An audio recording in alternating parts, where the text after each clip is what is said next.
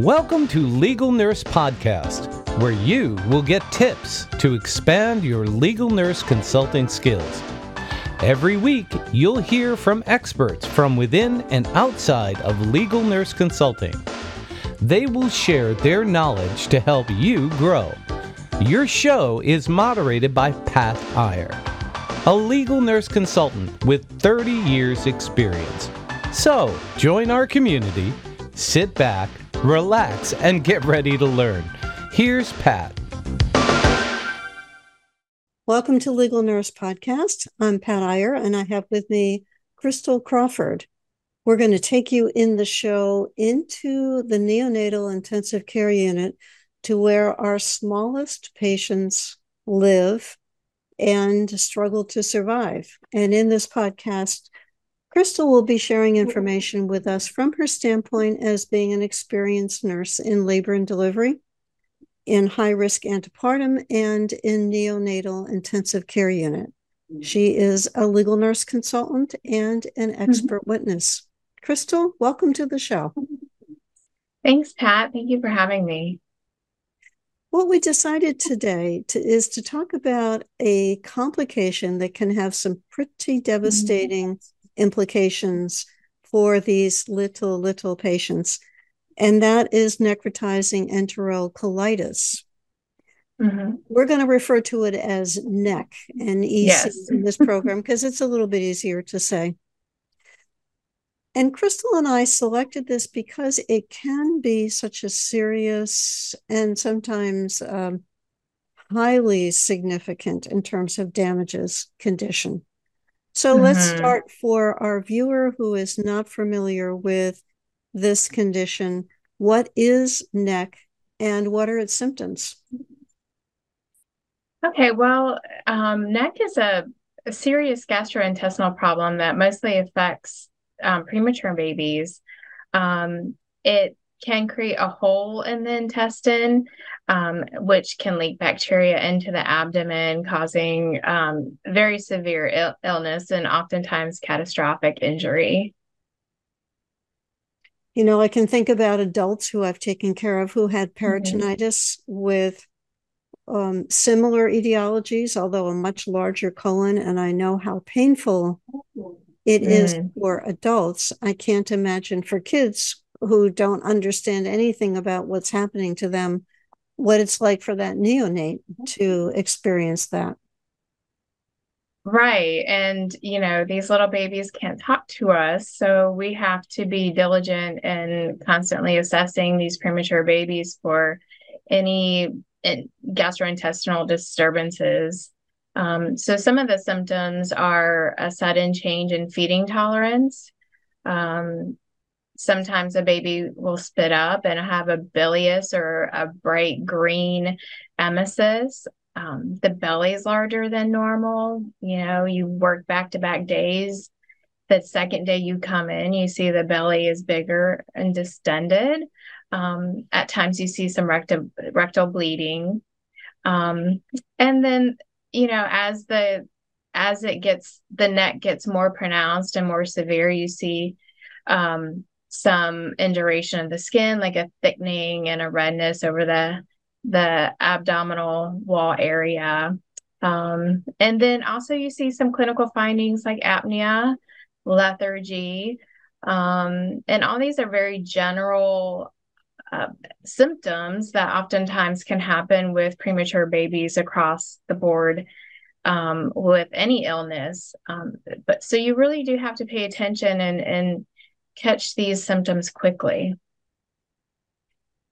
If some of those things that you're describing are subtle, are there other conditions with which NEC can be confused? Oh, absolutely. I mean, so NEC can accompany bacteremia. So any other bacterial infection, like a GBS infection or MRSA, you can see NEC develop in those neonates as well. And, you know, sometimes the babies have respiratory distress and they show lethargy and they show a lot of non-specific findings as apnea and continued respiratory failure. feeding intolerances, especially if you have to put a neonate on any kind of CPAP situation for respiratory distress that oftentimes introduces air into the stomach, which leads to feeding intolerances as well. If a legal nurse consultant was looking at a medical record, what kind of diagnostic tests would the LNC expect to see? So there isn't one specific test that says, yes, this baby had NEC, unless surgery was completed or a postmortem was completed on a neonate. So most of the time you're going to be paying attention to those clinical findings. You can, X-rays are a good diagnostic tool to use. You can see intramural gas or gas outside of the intestine that can indicate NEC. Abdominal ultrasounds can be useful as well. And also following the lab work. CBCs, are we seeing that the baby is showing any kind of infection through CBC? Are the platelets low? And can we do blood culture? Can we see what is happening inside the blood that can give us an idea if NEC is present? And I think about the implications of this, Crystal, when you talked about X-ray or ultrasound, and I'm thinking about, just a preemie, for example. Mm-hmm. It might be a bubble of air that might be visible in a tiny abdomen. We're not talking about big expanses of tissue. These are requiring, I would think, the person who's interpreting the ultrasound or the X-ray, they have to be very sharp at detecting tiny changes in tiny bodies. Absolutely. It takes a very discerning eye and a very extensive experience to look at these X-rays and really determine if the baby is having the early, if the baby's in the early stages of NEC, or could possibly lead to that. So it is a very detailed and very, I guess, critical reading for those who are reading these results. Are there certain people, and I guess I should call babies people, they are definitely people, but it's probably more appropriate to say neonates. Are there certain neonates who are at higher risk for NEC to develop? Yeah, absolutely. So NEC is usually seen in very premature and very low birth weight infants. So the earlier this infant is born, the higher the risk for NEC is to occur. Accompanied with blood transfusions, accompanied with not providing donor milk, if formula feeding has been associated with an increase of the incidence of NEC. So those kind of situations are important to take into consideration when you have a baby that appeals to your sixth sense that maybe is getting sicker on you. And one of the concerns that we have in looking at this from a nursing liability perspective is that we know that in some hospitals, they are being staffed by inexperienced people, that more experienced staff nurses have moved on, resigned.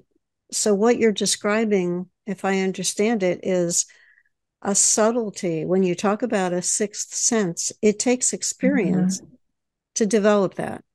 We went through a phase in nursing when I was in staff development. We talked about nursing intuition. It was a big phrase back in the 1980s when I was in staff development. And how do you develop intuition? And who do you go to when you have concerns? Some of what we're talking about today, Crystal, it strikes me as the delay in diagnosis, the misdiagnosis, which can have devastating effects on these kids. What is the role of the nurse in helping to diagnose this? Right. So it's a very good point. When we are nurses at the bedside, whether we start on day one or if we come in with decades of experience, it's so important to trust that sense within you to realize something's off, something's a little different with this baby. I don't know what it is, but it really appeals to me to listen and watch this baby very closely. So one of the responsibilities is to really do detailed assessments, especially if you feel like this neonate is getting sicker, to do them more frequently. We all have our standards of care. We have protocols and policies that tell us we should assess every so often. It doesn't mean that should be the only time we assess. Should we assess more frequently? So that's one responsibility. Another responsibility is to know who's vulnerable. Is this baby's history telling you that he or she's at risk for NEC? How preterm was this baby? Did he or she receive donor milk? Did he or she get a blood transfusion? Were there intestinal complications with this baby? So you do want to know the history and be very diligent in remembering that and documenting on your report every day what this history was. And another responsibility for a nurse is to be a patient advocate.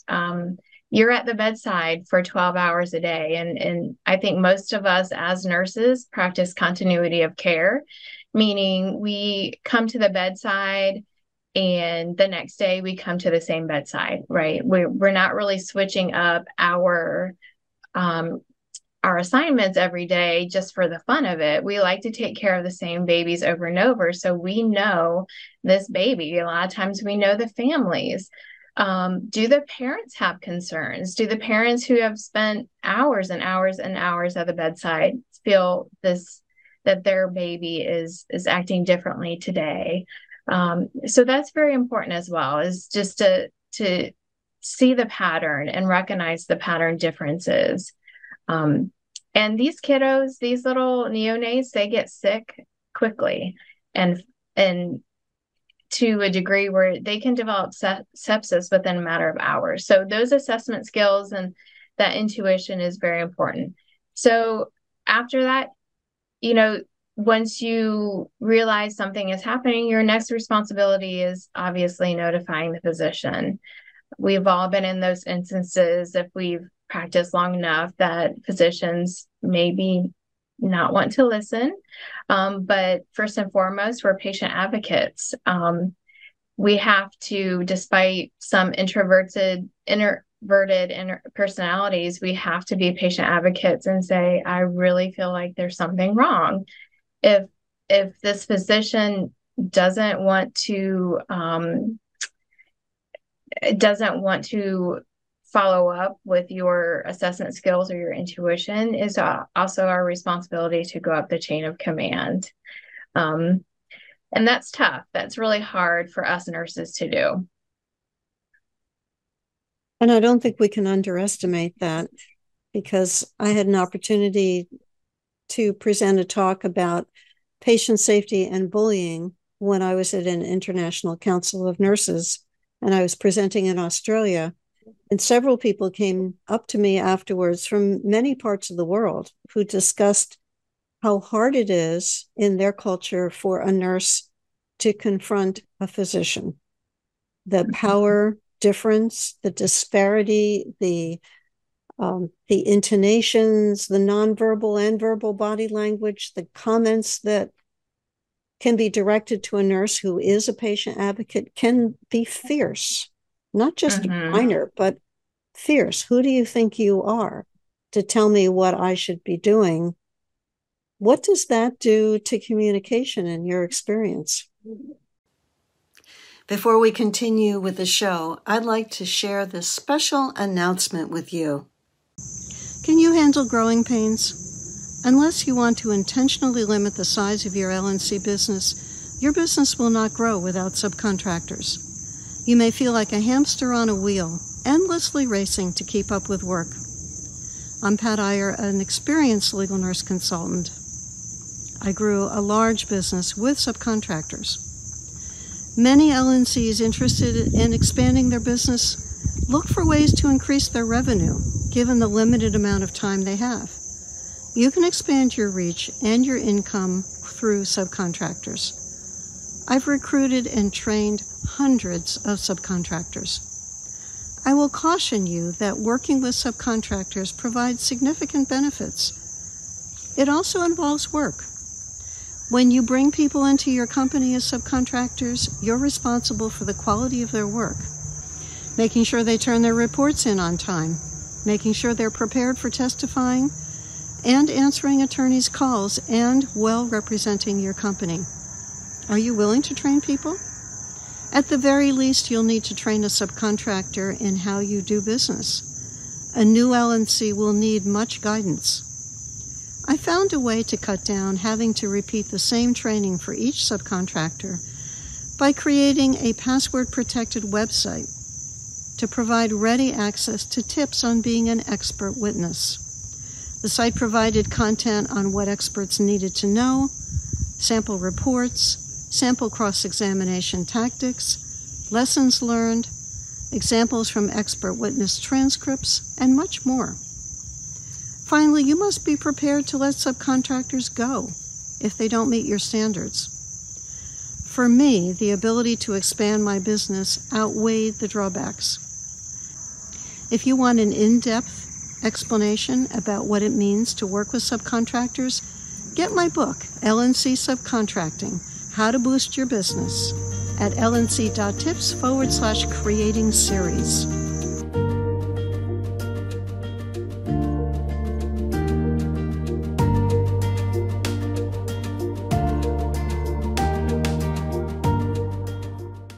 Now let's return to the show. Well, it impacts it so devastatingly. I hope as a culture, we are getting away from that. I certainly work within a unit where that culture is not tolerated, and we work very closely with each other. Our neonatologists trust us very much, and we trust them very much. So I'm very fortunate to be in that situation. But I've also had those times where I was intimidated, and there were intimidation tactics used against me for me to back down. Fortunately, that's not my personality to back down. But so the culture is very important in a unit.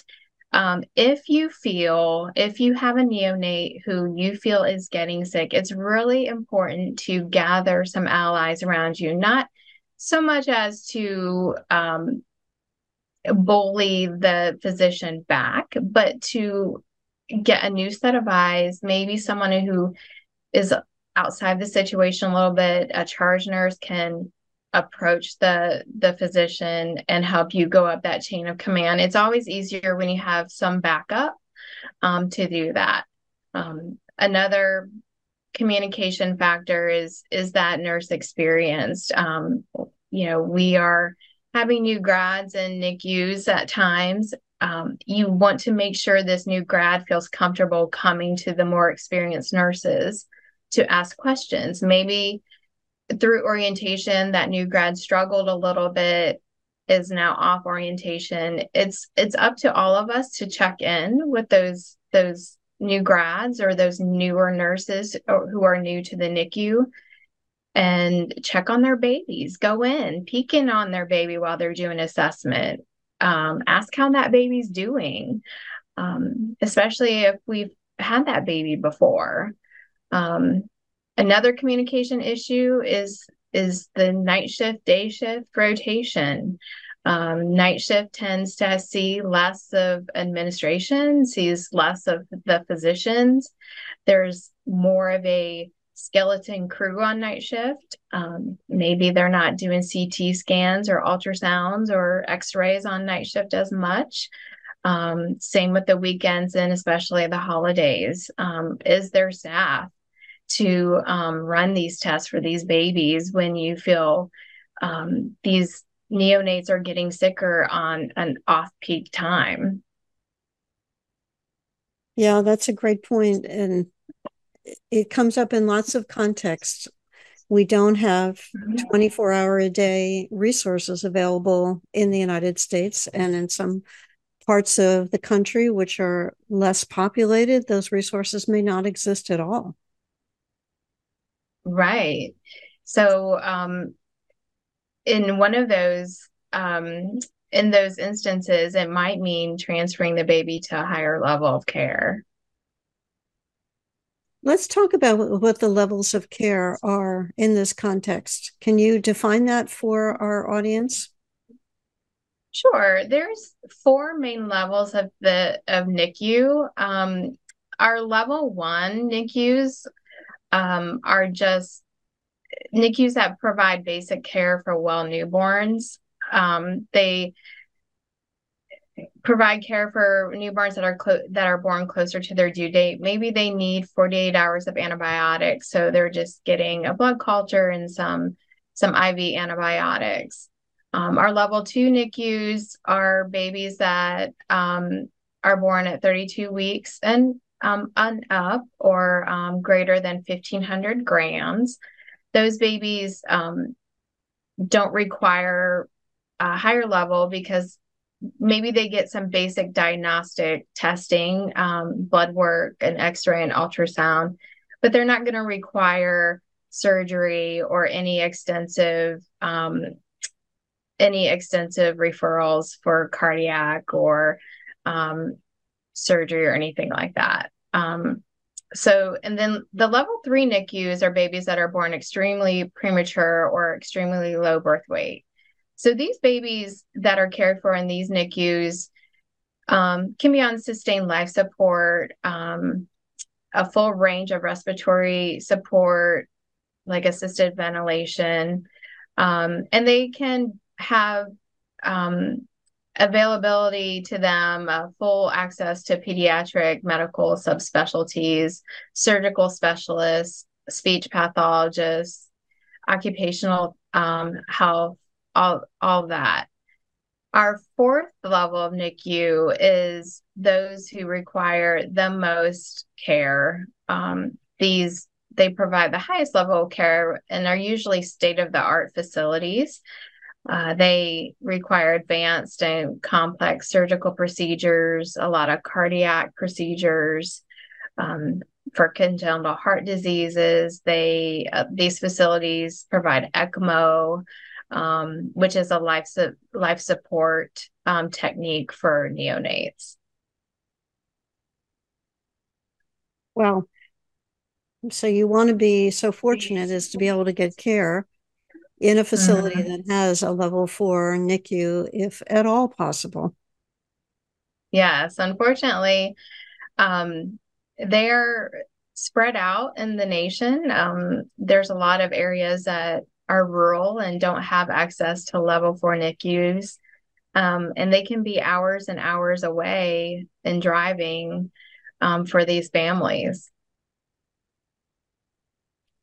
I recall, Crystal, being transported by ambulance when I went into premature labor with my son, taken from a hospital that had a level 1 nursery to a hospital that had a level 3 nursery. And I didn't appreciate the difference until I walked into the NICU after delivering my child in the level 3 facility. I was in labor at the time that I was transported. And by the way, the ambulance driver couldn't find the hospital, which was a very interesting experience as we're driving around the town and I'm having contractions until he called the local police. And the policeman asked, "What's wrong with the patient?" And they said, "She's in labor." And within seconds, we had a policeman directing the ambulance at 65 miles an hour through the main town to get to that hospital as quickly as possible. Oh, wow. I remember looking up at him, at his face, and he was a young trooper. I would say he was probably in his 20s. And the expression on his face was, thank God I didn't have to deliver this baby and I can turn her over to the emergency room. I got her here safely. Yes, that's so traumatizing, and we oftentimes take for granted the higher level of cares that we have if we happen to live by them. But it can transporting a neonate is has its own complications. Mm-hmm. So that's one of the factors in identifying neck early. If surgical intervention is needed, you want to transport earlier rather than later, because transportation of a couplet or transportation of a neonate has its own complications. Yes, it does. That's what they explained to me. It's better for you to transport the fetus in utero than for us to have to transport the baby after delivery. Absolutely. Tell us about the treatment. What is in line for the neonate who is correctly diagnosed with neck and is headed to the next point in care?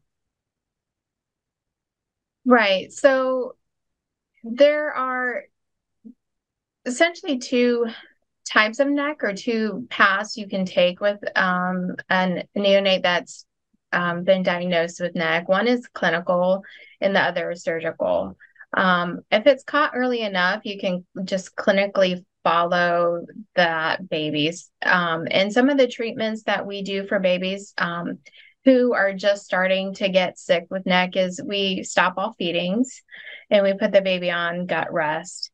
We also we insert at my facility, we insert a Repoval, which is a suction device, down into the stomach and evacuate the stomach contents, and continue that abdominal or stomach decompression. We do a blood culture to make sure the baby is not septic.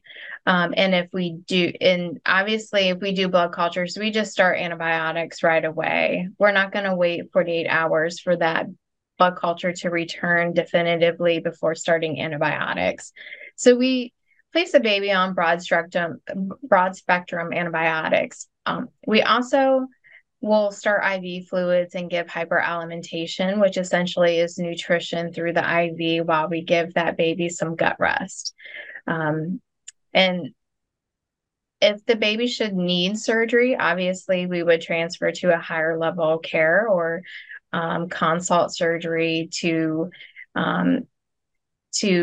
dissect out that dead bowel. Oh, I have a couple more questions for you before we end. And the first is, you're an LNC. Looking at a chart, there's been a lawsuit or a potential lawsuit if you're helping the plaintiff attorney, and the family comes in and says, my child ended up with a colostomy because they didn't diagnose what was wrong with the baby fast enough. And the attorney turns to you as the LNC and says, help me figure out, is this a valid case? What should we be looking for in the medical record in that situation? Yeah, so you want to start where the baby started presenting symptoms. You start your investigation there. When did this baby start presenting symptoms? What were the assessments happening? What were the assessments during the symptoms? Were the assessments different from day shift to night shift? So you would expect a worsening course, so an increase of detailed assessments as the baby got sicker. So we're talking abdominal assessments, emesis assessments. Are we looking at the stool? Are we seeing blood in the stool? Have we sent the stool off for a test that tests blood in the stool? Are we seeing signs of shock? Are we seeing the heart rate go up or their respirations go up? Are we seeing blood pressures drop? Are we seeing temperature differences? Sometimes when neonates get sick, they actually become colder. So that's an indication too. They require heat because they are utilizing their energy to fight infection and can't keep themselves warm. So it is a very subtle difference, and it really takes a discerning eye to look at these records and see very slight but very, very important patterns in these assessments. Did the nurse notify physicians? Were the appropriate tests ran? Did we get an early x-ray? Did we get a repeated x-ray? Did we document properly at all? If the nurse was not, if the nurse wasn't being listened to by the physician, did he or she go up the chain of command, which should also be documented in the chart as well. Were antibiotics given to this neonate after a blood culture was drawn? And of course, was the baby transferred to a higher level of care? It's quite a set. Thank you for that. We could even create that into a checklist and say, let's look at each of these items to see if the standard of care was followed. Yes. Without a lot of room for error, without a lot of flexibility in timing. I think you've emphasized how important it is to rapidly diagnose this with a child who could go into shock in a matter of hours. It's not a question of something that's drawn out over days.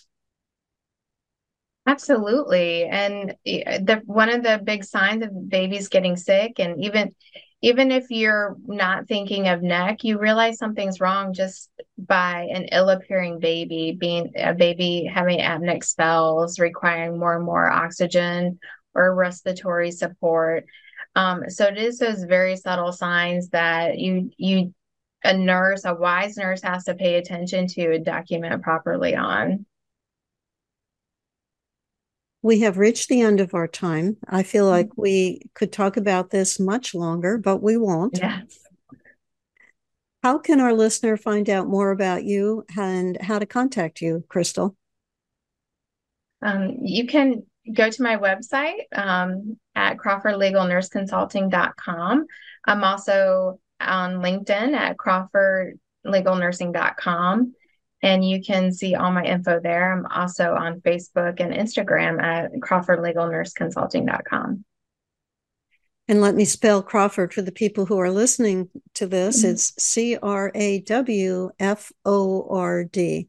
And we've been talking to Crystal Crawford about neck, one of the feared complications. And as you can see, the diagnosis of neck is based on being attentive to changes in the patient's condition, picking up nuances, communicating well with physicians or with advanced nurse practitioners who may be involved in overseeing the care of this neonate, and following through the responsibilities to go up the chain of command when the nurse is not getting the response that they are looking for. Thank you, Crystal, for sharing your wisdom. I appreciate that. Thank you, Pat. Thank you so much for having me and allowing me to share my wisdom on such an important subject matter. You are welcome. And for you who is watching this program, be sure to download our app, which is Expert Edu, to be able to watch podcasts or listen to them on your phone in the palm of your hand. You can also get updated videos, articles, blogs, information about our new book releases and conferences. Expert Edu is available for Apple users and for Android phone users. So get that and stay connected with us, and come back next week for a new show, new guest, new topic. Thanks so much. Coming up next, we're taking you into your pill bottle. Amanda Hutton-Parrott is a legal nurse consultant who's my guest, who has expertise in working on pharmaceutical litigation at a high level. You'll hear about her role in her show And I'm going to ask her now to give us a few bullet points of the topics that we covered in her podcast. Right. In this podcast, we will look at the FDA drug approval process, which drugs are viable and why, and from a pharmaceutical company perspective. Themes around pharma product liability lawsuits, and the role of the legal nurse practitioner or legal nurse consultant. There are many ways that as legal nurse consultants, we can help attorneys with product liability cases. And you might have done some of those cases yourself as our listener of Legal Nurse Podcast. Amanda will give you deeper insight into this process, all the various steps in her podcast. Be sure to listen to Amanda Hutton-Parrott's podcast on pharmaceutical liability and the big pharma process. Coming up next.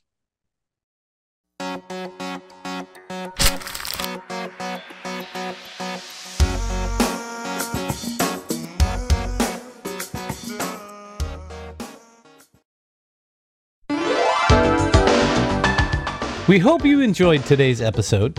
Check out Pat Iyer's resources for legal nurse consultants on legalnursebusiness.com. Pat coaches legal nurse consultants so they make more money, get more clients, and avoid expensive mistakes. Check out her coaching program at lncacademy.com. Please subscribe to our podcast and leave a review on Apple Podcasts. Join our community to get notified of each new episode and to receive the transcript of today's program. Complete the request form on podcast.legalnursebusiness.com. We appreciate you and your interest.